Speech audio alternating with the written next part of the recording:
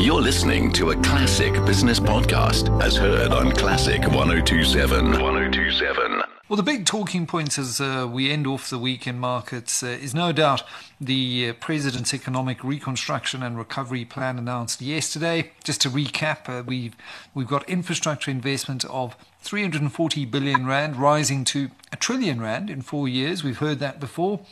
100 billion rand investment over 3 years, of which 13.8 billion is to be spent by the end of March next year. That's for 800,000 work opportunities in mass public employment programs.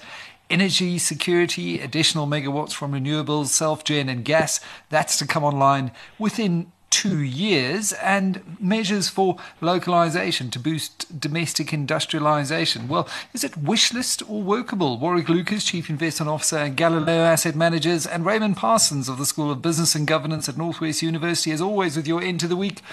Warwick, just as we look at the markets, though, the one thing that stands out for me so far is that very much in the small and sort of mid-cap space, we've seen a big jump in share prices over the last while, and earnings have tended to beat a very pessimistic and bearish market view. Yeah, hi, Michael, and good evening to the listeners. Look, I think in terms of what's happened with many of these local companies is we are seeing some degree of separation in terms of whether there is a post-lockdown rebound or not.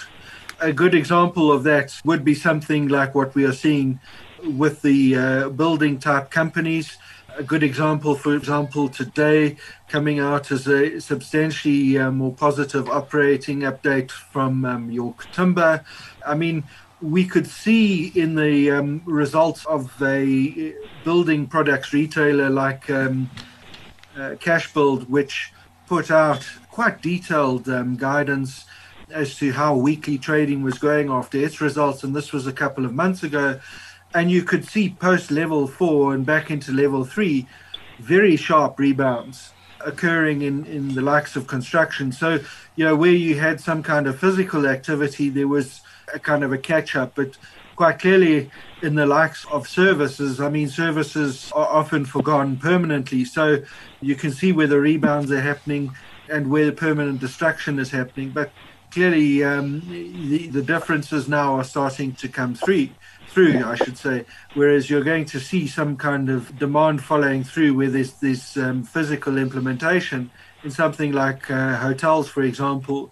I mean, it remains very, very limited. It's business foregone, and frankly, it's questionable as to how much of that business foregone will actually come back. Certainly with some of those major tourist nations still on the blacklist in terms of reopening our international borders. Raymond, the President will be leading on a fast rebound to help support his economic plans announced yesterday. The precarious balance here between the proverbial rock of proactive government policy and the hard place of debt unsustainability is a difficult one to strike. Did the President strike that balance or leave it to the Finance Minister? I think we must see it in the way of that the one shoe did drop, in fact, yesterday in terms of the growth plan. The other shoe will need to drop on the 28th of October with the so-called mini budget. So I think we won't have the full picture or the net impact of these two events until we've seen what is in the mini budget and how the Minister of Finance has been able to reconcile his fiscal sustainability on the one hand with fleshing out this particular growth program on the other. I must say, looking at the growth plan on its own, one ends the week in a much more positive light, in the sense that one felt that in the growth plan there was the basic recognition of how urgent the situation has become, that we are in an economic crisis, that we need to implement far better, and there were some hints as to how that could be done. And then also to narrow down the priorities to 4, which makes them much more manageable and easier to assess and indeed to also, in fact, implement. So that in one sense, I think we're beginning to break out of what I call a timidity trap, that we are beginning to reach out for some interesting solutions. The other side is, of course, we must understand that the reality is that although the growth plan has as its father the National Development Plan, and was reaffirmed yesterday, it means that if we successfully implement everything in the growth plan, we hope to get a 3% growth rate on average over the next decade.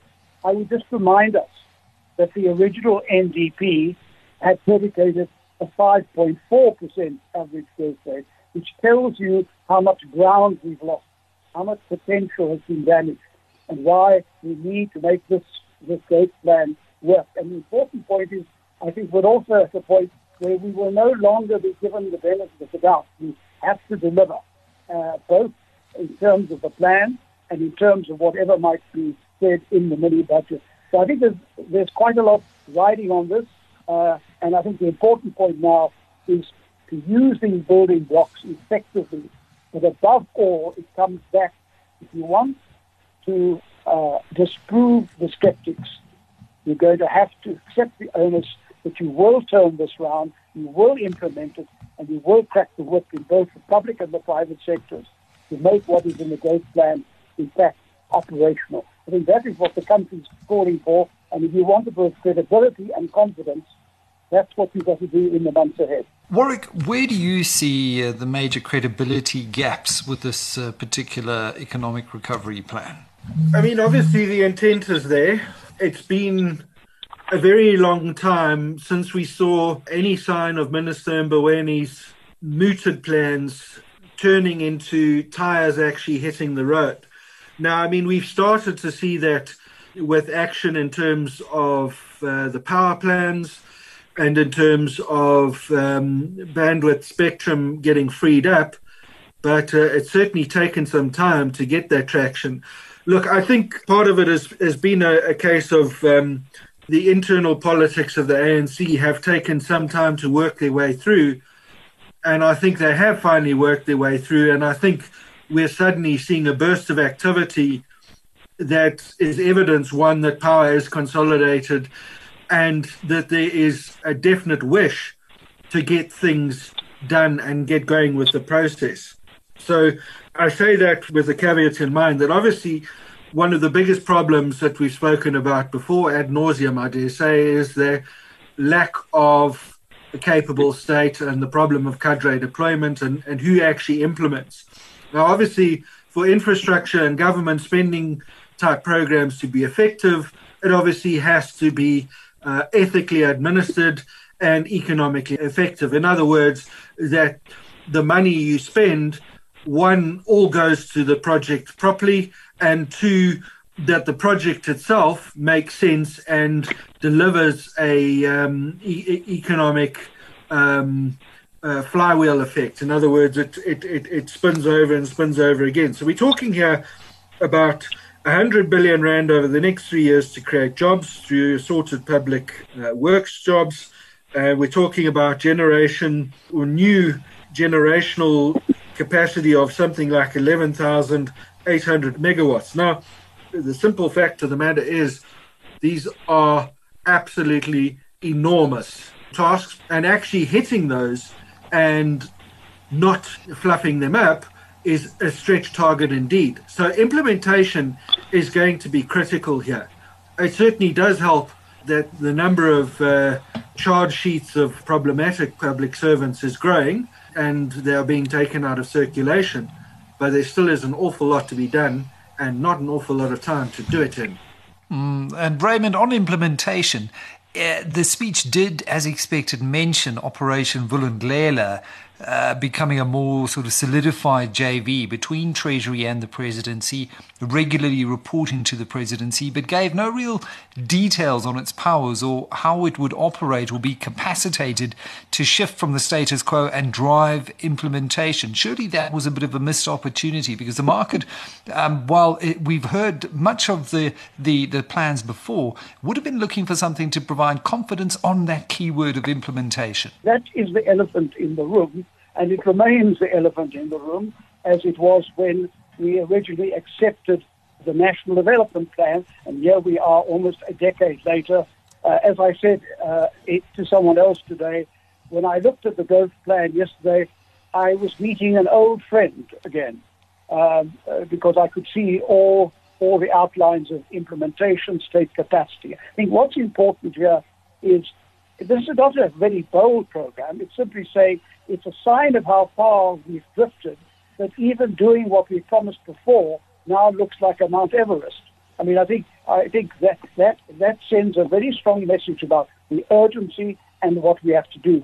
What I liked about it was the fact, although there is a downside, of course, when you go through these protracted negotiations, but it now being endorsed by, for example, NEDLAC, I think this is an opportunity. It is a leverage of commitment which you didn't have before, which hopefully will be used to expedite some of the issues here that have said we're going to commit ourselves to do. I think the important point here is also you can't also expect whatever you're saying in the plan, expect these things to happen unless the government machine itself is revamped. I mean, you can't go on taking your decisions in the way you've been doing up until now with, as you say, having the wrong people in important jobs, either not being on top of it, not being able to take those decisions, or being swayed by corruption or whatever it may be. It's a huge thing, and I think that if you want to prove the skeptics wrong, it's going to be necessary to really also revamp the government machine, to look at which ministers are delivering and which are not. It's really, that's there. Are you going to cut the public sector wage bill? Let me tell you, there are some more tough decisions lying ahead. Those will be the tests of leadership. So that's why I said earlier, until we have both the growth plan and indeed the mini budget on the table, we will then know what the chances are of us being able to do it. Having the funds available is also not enough. Even if the Minister of Finance assembles some money, someone has to turn it into infrastructure, turn it into services, turn it into efficiency. And that's going to be absolutely crucial. It will not be enough to throw money at these issues. We've already experienced of what happened there. So the important test, once again, comes back to the issue that what is at stake here. And when I think, for example, the credit rating agencies will be looking at us, the IMF and so forth, they'll be saying, we're not giving you the benefit of the doubt anymore. You now have to deliver. You've got a plan on the table, rooted in several past failures to implement good plans. You now have your chance. Let's see. And I think I got the impression that is what the president would like. And take the tough decisions, Raymond. Sorry, I've got to interject there because we're running out of time. 2.8 million South Africans have lost their jobs. And I'm sure that not many in the public sector outside a few SOEs. And if you factor in productivity, which is diabolical, one recalls Churchill's words when he said, never in the field of human work has so much been earned by so many for doing bugger all. Raymond Parsons and Warwick Lucas with your week that was here on Classic Business.